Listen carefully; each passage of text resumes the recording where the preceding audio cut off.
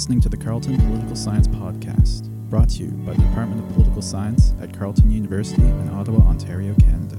I'm Asif Hamid, one of the PhD students with the program. By sway, sanction, and even violence, democracies become the standard to which political power is legitimized and contested in the world today.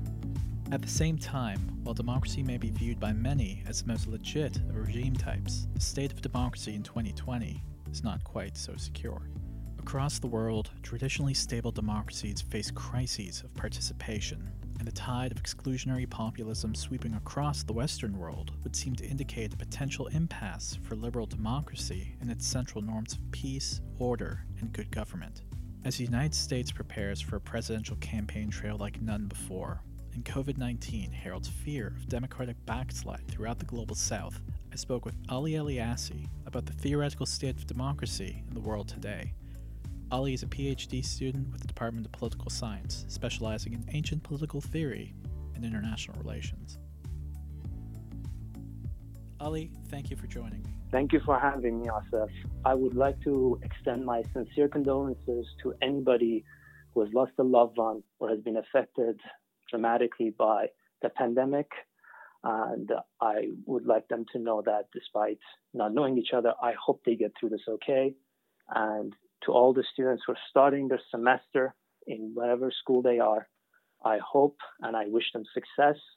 And I know and I want them to know that there are a group of faculty and administrative people who are tirelessly working to ensure that their school year and school semester is going as smoothly as humanly possible considering the current circumstances.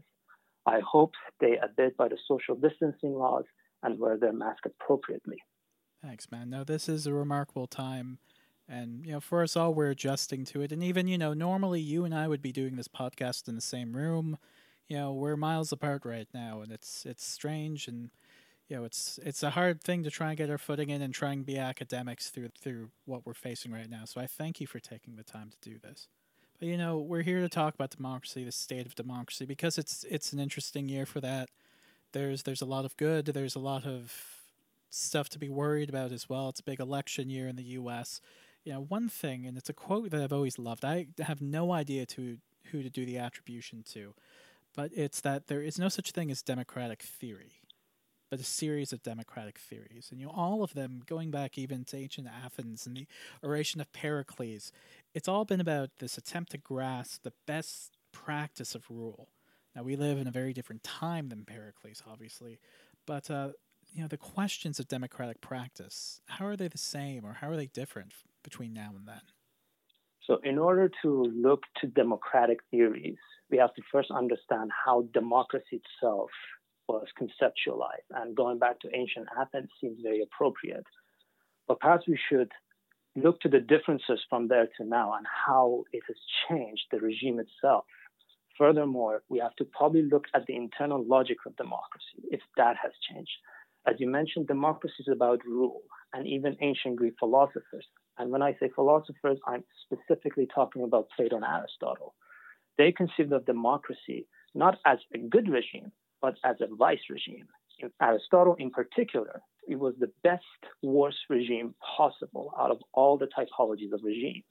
He demonstrates this by saying that there are 6 different categories of rulerships. Polity and democracy are in exact opposition, and they're divided based on whether the people are ruling for their own self-interest or the interest of the common good. And for them, then people rule for their own benefit alone. In other words, they have their own benefit in mind only. The regime is vice, and that becomes a democratic regime. The same principle applies if there are few ruling or there is one person ruling. Whereas today, when we talk about democracy, particularly in the West, we are talking about democracy as the only viable regime. Consider, for example, Fukuyama's End of History book, when he talks about liberalism and democracy, or the democratic peace theory that's very prevalent in international relations. Even if we don't want to go to academia and we can just look to politics itself, previous wars have been fought in order to export democracy into regimes that democracy itself is foreign to, whether it's a war in the Middle East or other parts of the world.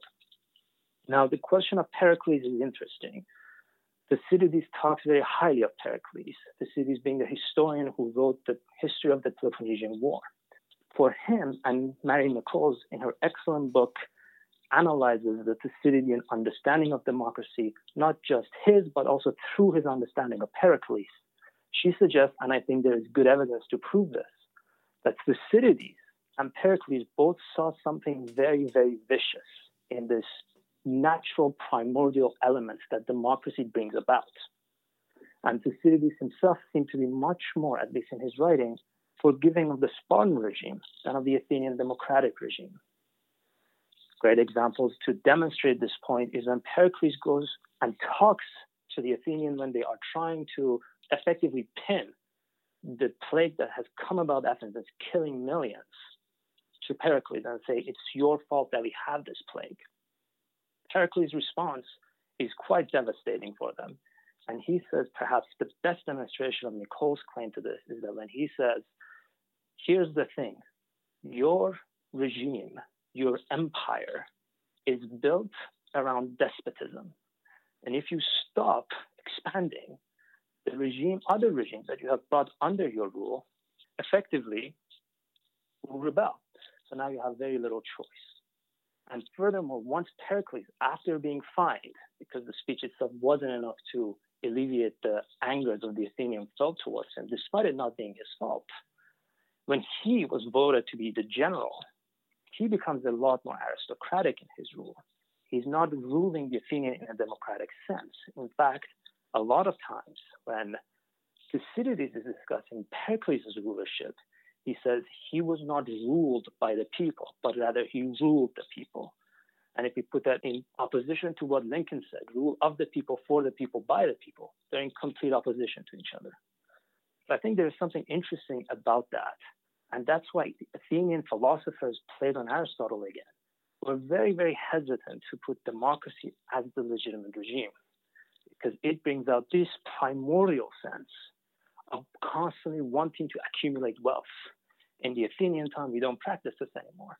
But in the Athenian time, when you go to war, you naturally manage to steal wealth, property, land, and you expand your empire. And you also gain honor.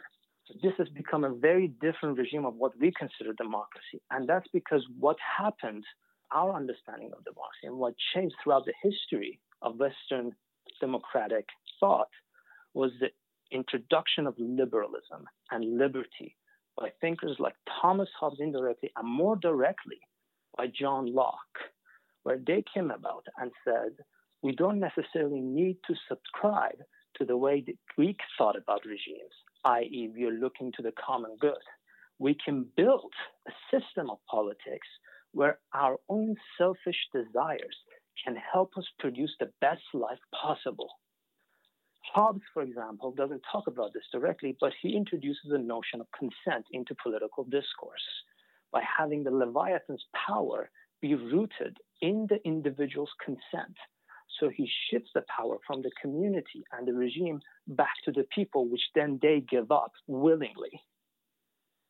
Locke, following Hobbes in some sense, and not entirely, but in some sense, adopts that issue of consent. But whereas for Hobbes, for example, revolution was unjustifiable because you already consented, for Locke, revolution was perfectly justifiable precisely because of the consent and the social contract, where the regime is no longer abiding by what the contractors agreed to. Locke is perhaps the single greatest thinker of liberalism, some in fact call him the father of liberalism, because he starts talking about liberty and toleration in a different sense. But here's the trick.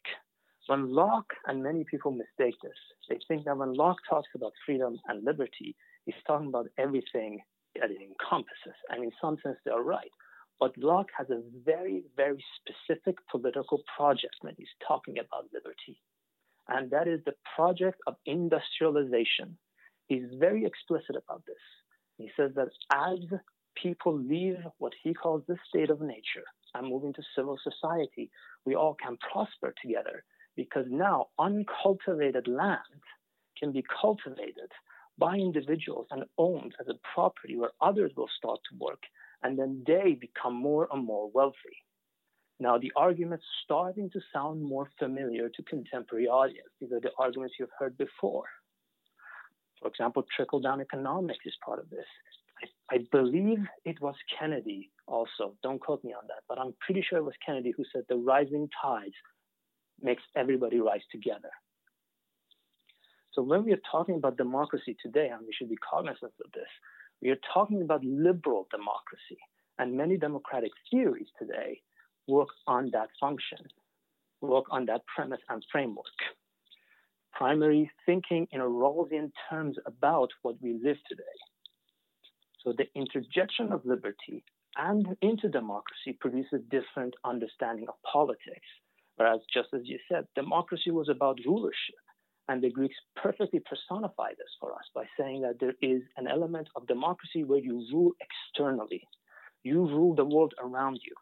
That requires a freedom for you to not be contained within a particular box.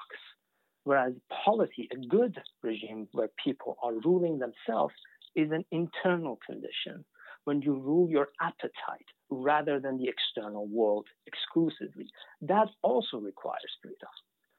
But with the interjection of liberalism, what we have now is not, as democracy would have us, freedom for the sake of rulership, but freedom for the sake of freedom itself. So where does that leave us?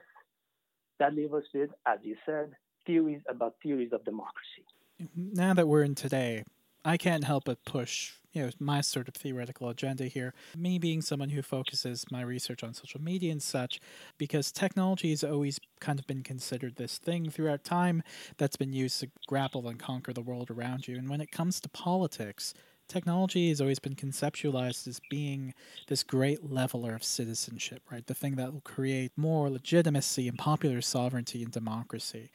How do you feel technology is impacting democracy today?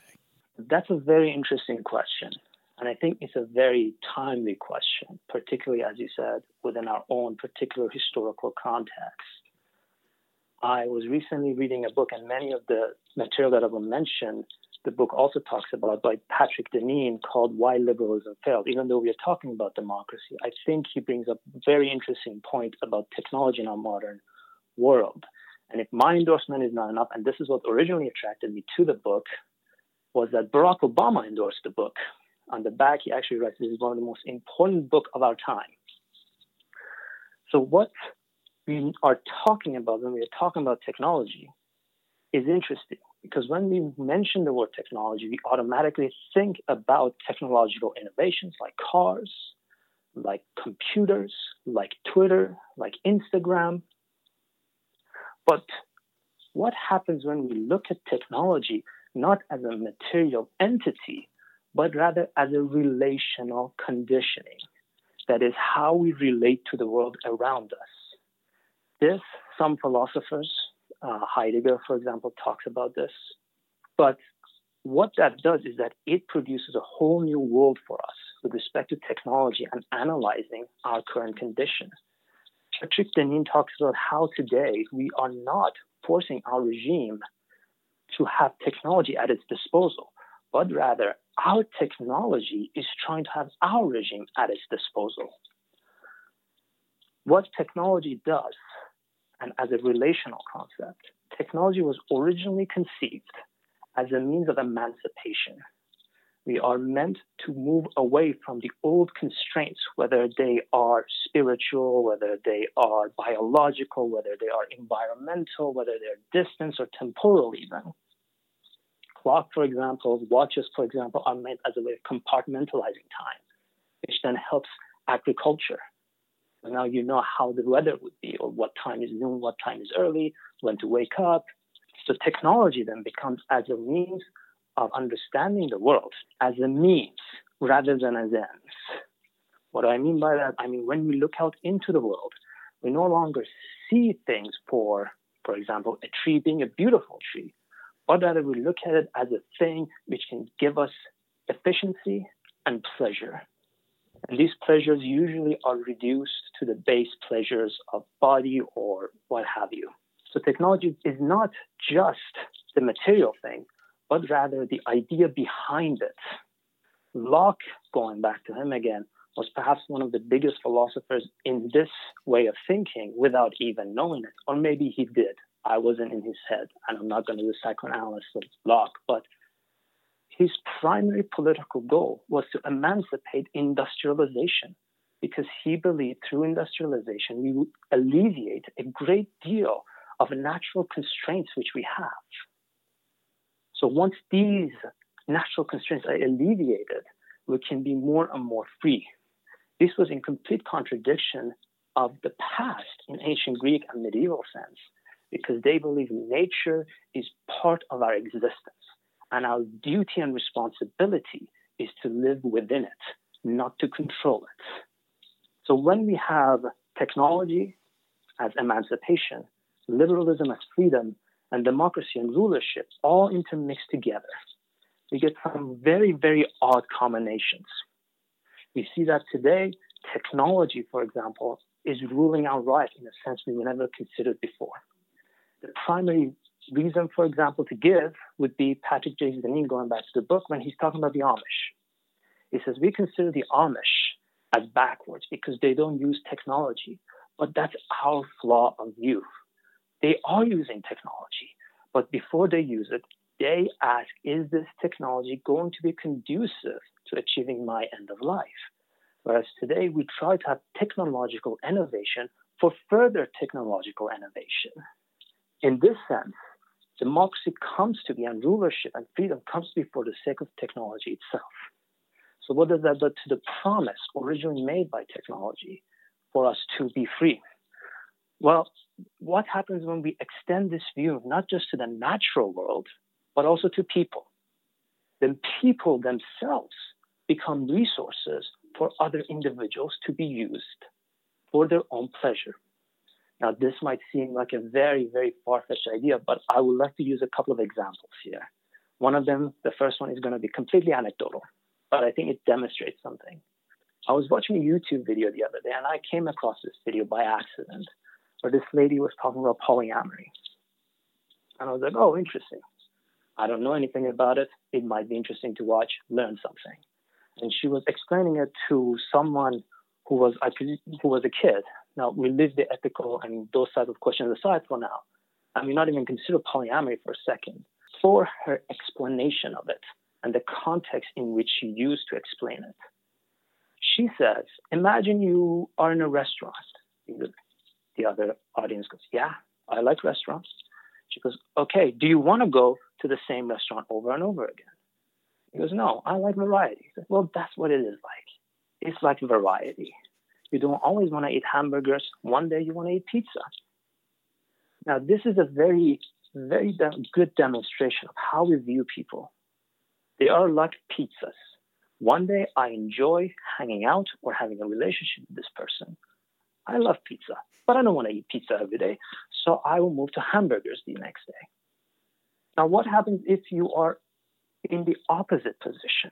How would you feel if this person, as your significant other, will come to you and say, listen, I love you, and I genuinely do, but I feel like pizza today, so I'm going to hang out with this other person? You rightfully feel a bit offended, because you go, I am an individual with agency, with a complex historical background. Why would I have to be reduced to a food? This is, one would say, well, you're just picking on this example. There are multiple examples. I can give another one. Seinfeld is an interesting example. He had a joke about going to a movie theater. And I believe it was Mullaney who brought this analysis, and I think he's very right in his analysis of this joke, where Seinfeld goes, there is a sign on a movie theater where it says, please pick up your litter. And he goes, why? I left my litter. I pay. We are under understanding, under a contract, going back to social contract theory again. We are under an understanding, under this contract, that you rip me off, and then I get to litter. Thinking about that, and Mulroney is right when he says this, thinking about that demonstrates a degree of viciousness towards other human beings, that we only view them as a cog. They're there to pick up after me. They're not people. They are cogs. Another example, perhaps this will be more familiar with American audiences who are living in Canada, is when Canadians say thank you to the bus driver. I had this happen multiple times with people. My American friends are very surprised when I say thank you. And they go, why would you thank the bus driver? He did his job. I go, yes, but he did his job very good. And I think he deserves a thank you. He deserves an acknowledgement. The fact that he does his job doesn't exclude his humanity. And he's not his job exclusively. Today we have institutions within every single other institution called the human resources. Now, whether what they do is good or bad, I leave aside, but I just want to focus on the title. George Grant talks about this. He says it's a very odd title to say something is human beings are a resource, as if to say their bodies meant for administration rather than human beings. What that gets us is a technocratic society. Think about laws, for example. Laws are very complicated systems of regulations which are constantly trying to administer our lives in one way or shape or the other. Rights are written into laws in a way. So we are all universally affected by it. And yet we need a group of technocratic people who are familiarized with their language of the law to be able to defend other people's integral rights. It's incredibly interesting to see that I am subject to a law which I have access to through the internet. And I can go and look it up, but no matter how many times I read it, I can't understand it. I need a specialized language to understand something that is so integral to my life as a citizen. So with this intermixing of democracy, freedom, rulership of liberalism, freedom of liberalism, rulership of democracy, and emancipation of our own natural limitations, let's say, through technology, we had a very interesting junction. How does this affect citizenship in total? We were told that with this, we have more access to information. With this technological innovations, we can vote easier. We can have more access to politics, and they're right. But what that means doesn't mean that we are now all at the same level. Technology managed to uproot the previously held hierarchies, whether they were tribal, whether they are political, monarchical, whether they're clan-wise. Those hierarchies got uprooted. And because those hierarchies got uprooted, we automatically presumed, because those are uprooted, we are now equal. But what happened was that technology created its own version of hierarchy. A great example is where you have access to internet or how quick your internet is just to be able to go online. There has been a battle in the United States over the policy of internet regulations. So how far does that take us with technology and leveling? I would say we haven't really leveled the field with technology as much as we would like to think. Our lives have become a lot more efficient, but in the process, we have lost certain things. Politics is not a zero-sum game in a lot of sense.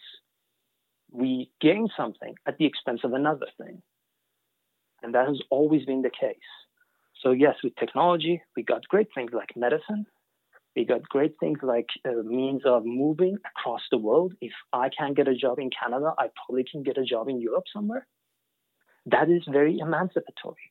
But at the same time, our view also began to change. And we start to imposing different hierarchies. Locke, going back to him again, is very explicit about this as well. He says this is going to be emancipatory and everybody's going to be rising, but he's not an egalitarian. He very explicitly says, through the introduction of money into society, another form of technology, one could say, we are now ensuring inequality for time immemorial. So does technology level the field? I would say no. I would say technology enforces its own and reinforces its own way of hierarchy. Yeah, one thing that's tied to all this, I think, in a very intimate way, is the rise of contemporary populism. It's one of the things that affects any number of the elements of democratic quality, from citizenship to discourse to even party systems. While it's different around the world, it's always kind of predicated on this idea of exclusion. What are the roots of contemporary populism in your view? How does it impact the strength of democracy today? So that is a very, very important and interesting question.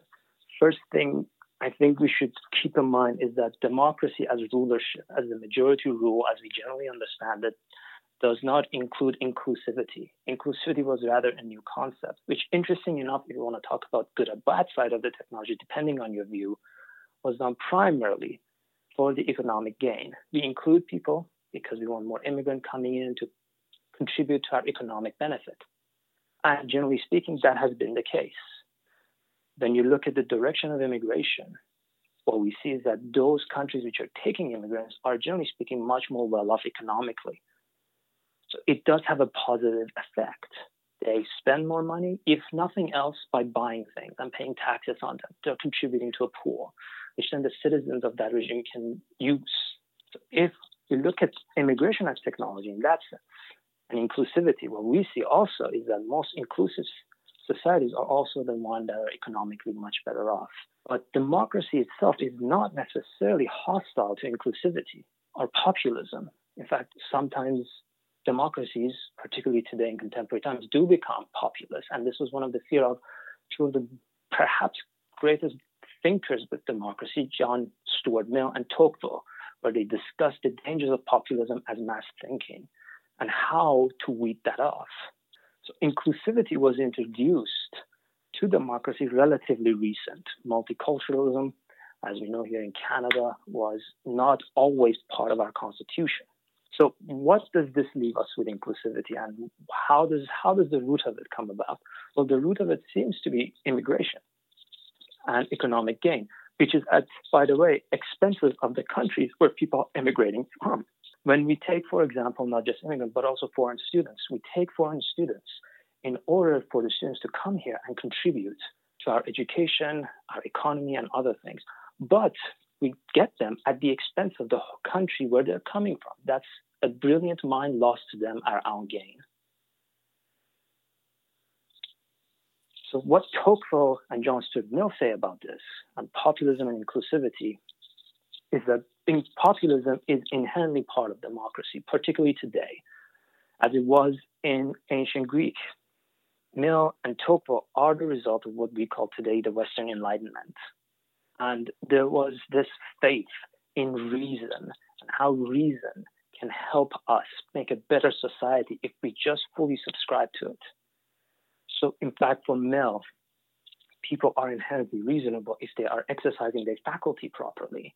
And as time moves forward through history, people's faculty gets more and more cultivated and they become more and more reasonable.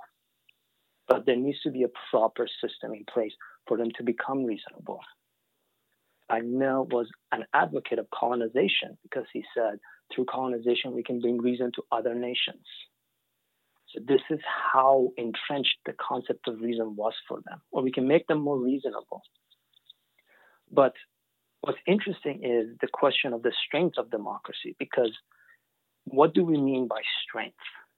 And this is an important quality which I think gets missed a lot of time when we're talking about democratic theory, particularly in the age of populism. Populism is not foreign to democracy. Democracy is about the rule of the people, by the people, for the people. So if the people want a demagogue, they will get the demagogue. And according to democratic rules, that is okay.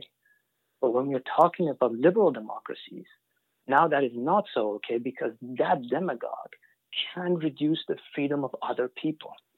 And that's where we get factions. And now we're becoming more and more factionless and more polarized. We can see this today in politics of other nations and how the notion of populism is giving rise to this exclusionary approach to citizenry and rights. Democracy is not necessarily against this. But one thing that we should consider going forward is that how do we as citizens want our regime to be?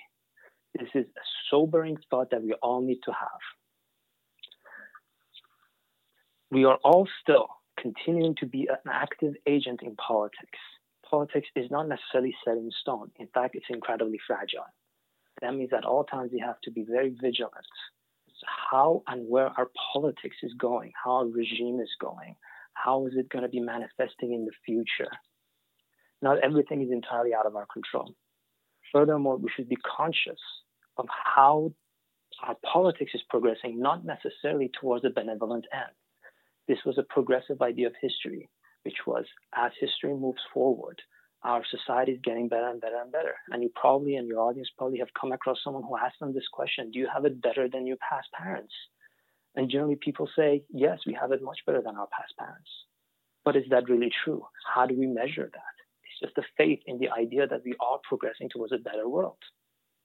Whereas if we view history as a cyclical trend, as for example Aristotle did, we have to look at politics of democracy and populism in democracy today, not necessarily as degradation of democracy or even as a backsliding, but I thought that must be very, very frightening for many people. This might be the next stage of our politics. And how can we remedy that? That's the key question. How do we make it how do we make a political regime which we can feel happy about, where we can feel as a collective happy in? And I think it goes back to the question of selfishness to many of us. Hamilton famously says we can have a political system where greed checks greed, or as he put it, self-interest checks self-interest. So we have, in the Hamiltonian case, build greed into our political system, which then bleeds into our society. Perhaps a deeper look internally for us can help us understand what it is that we really want from our politics, and to treat other people rather than as an end, but as a person would help us better bring politics which we all can be happy about. It's interesting, though, because despite everything that's been happening with, you can point at the guys, Donald Trump is the most salient example, but I mean, Duterte in the Philippines, Lukashenko in Belarus, we see these, patrimonialists, these guys who treat the government as their own piggy bank kind of show up and rule in a way that's quite nefarious. But there's also a pushback. Like when you were speaking, I couldn't help but think of the idea of a pendulum, right? And this plays a lot into the psychology of Jung, the idea that we're ever just going between extremes. He talked about, I guess it was Apollo and Dionysius, but it's the idea of Eros and Thanatos, right? Between constructiveness and destructiveness. And I really see, at least from my vantage point, amongst all this happening, you see this pushback to make the pendulum go the other way. Greater understanding, pushes for freedom. Is this sort of something new, or do we always see this in democracies? I don't know if we see it always in democracies, because when we are again talking about democracies, each nation, according to its own cultural heritage, embodies democracy differently. But the pushback itself is interesting. The question is, how do we push back? And this has been part of the question that I've been asking myself a lot. What makes a pushback legitimate? If one adopts the techniques of its oppressor, is there a risk that the person becomes the oppressor eventually? And this is something that I myself struggle with. When the push is so strong, does the pushback become equally strong, and how does it manifest itself? I think this is something that we should be very cautious of when we're talking about bringing a politics about. The first important element of any politics is an internal perspective where we know what we want as individuals and as a collective, and where we want our politics to go to best represents us in that sense. So where does that leave us with Duterte and Donald Trump? Where we all have systems in place. We have institutions and votings to express ourselves. So the best approach, I think, is to mobilize grassroots movements to vote in accordance to the way you want them to vote. Not necessarily through propaganda and whatnot, but through dialogue and discourse. But the problem itself won't go away that easily. What happens if a demagogue leaves and a worse demagogue comes about 3 generations later, 1 generation later? That's something that we have to be cognizant of, and we can't just change the regime. We have to fix it on a grassroots level. And we can't do that until we view everybody as a person, not as a resource. So, we began this talk addressing COVID, because you're one of my besties. I miss you. I wish you were in this room with me right now. Same here. And, it's impacted not just what we do, but the world at large immeasurably. Governments have met this challenge, to some with acclaim. Others have not been able to meet its illustrated institutional clefts that need to be dealt with. And then at the same time, you have some that have exploited this situation to undermine rights and citizenship and really used it as a means to expand their own power. In this sense, how has COVID impacted the state of democracy across the world? So unfortunately, I might not have the most satisfactory answer to this question because it is undeniable that COVID has had a measurable impact currently on our political system. However, I believe that as the pandemic dies away, I am hesitant to give a time frame, but after the pandemic has moved away and we are now comfortable going back to what we would consider again normal, that's when we start to see the impact of this disease on our political system. And as a political scientist, I am very, very hesitant to start predicting the future because there are too many variables at play. So unfortunately, I have to unfortunately leave that to the discretion of history and your listeners. And to say the best way that you can, if you feel like after COVID is done and the politics is not moving the way you want, become an active political player. And it doesn't necessarily need to be running for office. It can be something as simple as getting to know your neighborhood, helping your fellow citizens, or just participating in town halls within your own community or form your own community. But we will see the effect of this disease after it's over. So thanks, Matt. So before we call it quits here, I just want to know, and I'm sure the listeners are interested, what are you working on? Tell us a bit about your research and what you've been up to these days with it. I have been trying to research. Originally, my research primary interest lies in ancient Greek political philosophy and medieval Islamic political philosophy. Recently, I have been trying to research how does Al-Farabi's political philosophy can be put in conversation with perhaps non-traditional philosophers where his dialogue has been taking place. Particularly, I've been looking at the works of David Hume and trying to engage, as Al-Farabi himself teaches us, a dialogue between civilizations in some sense. Two drastically different people who probably didn't know about one another, doing drastically different things, and yet very, very intellectually invigorating text being put in dialogue in order to find some sort of remedy for what I think would be the crisis of today, or rather what they would suggest our political system should do going forward. It's interesting. We've had this conversation before about just how in the canon there's not enough consideration about those Middle Eastern Muslim philosophers, so it's really good to see someone taking that on. Yeah, there are not enough consideration, but as I am getting more and more into it, I see there are hidden gems here and there who are working on this stuff, and they have some very interesting work. So this is the interesting part, when something is not worked on as in-depthly as one would like, the new stuff that are coming out becomes very interesting and very invigorating to engage. So yes, it is an unfortunate, but at the same time, fortunate accident. Ali, thank you so much for taking the time to talk about this stuff with us. It's really important, and you bring perspective, which I think is missing. Thank you for having me. I hope your listeners have enjoyed this conversation. If I were to leave on any note, I would say be kind to each other and try to make the best of the worst situation. Good luck. Thanks so much for listening. Make sure to follow us on social media. You can find us on Twitter at CU_polysci, on Instagram at CU_poly.sci, and on Facebook at carltonu.polysci.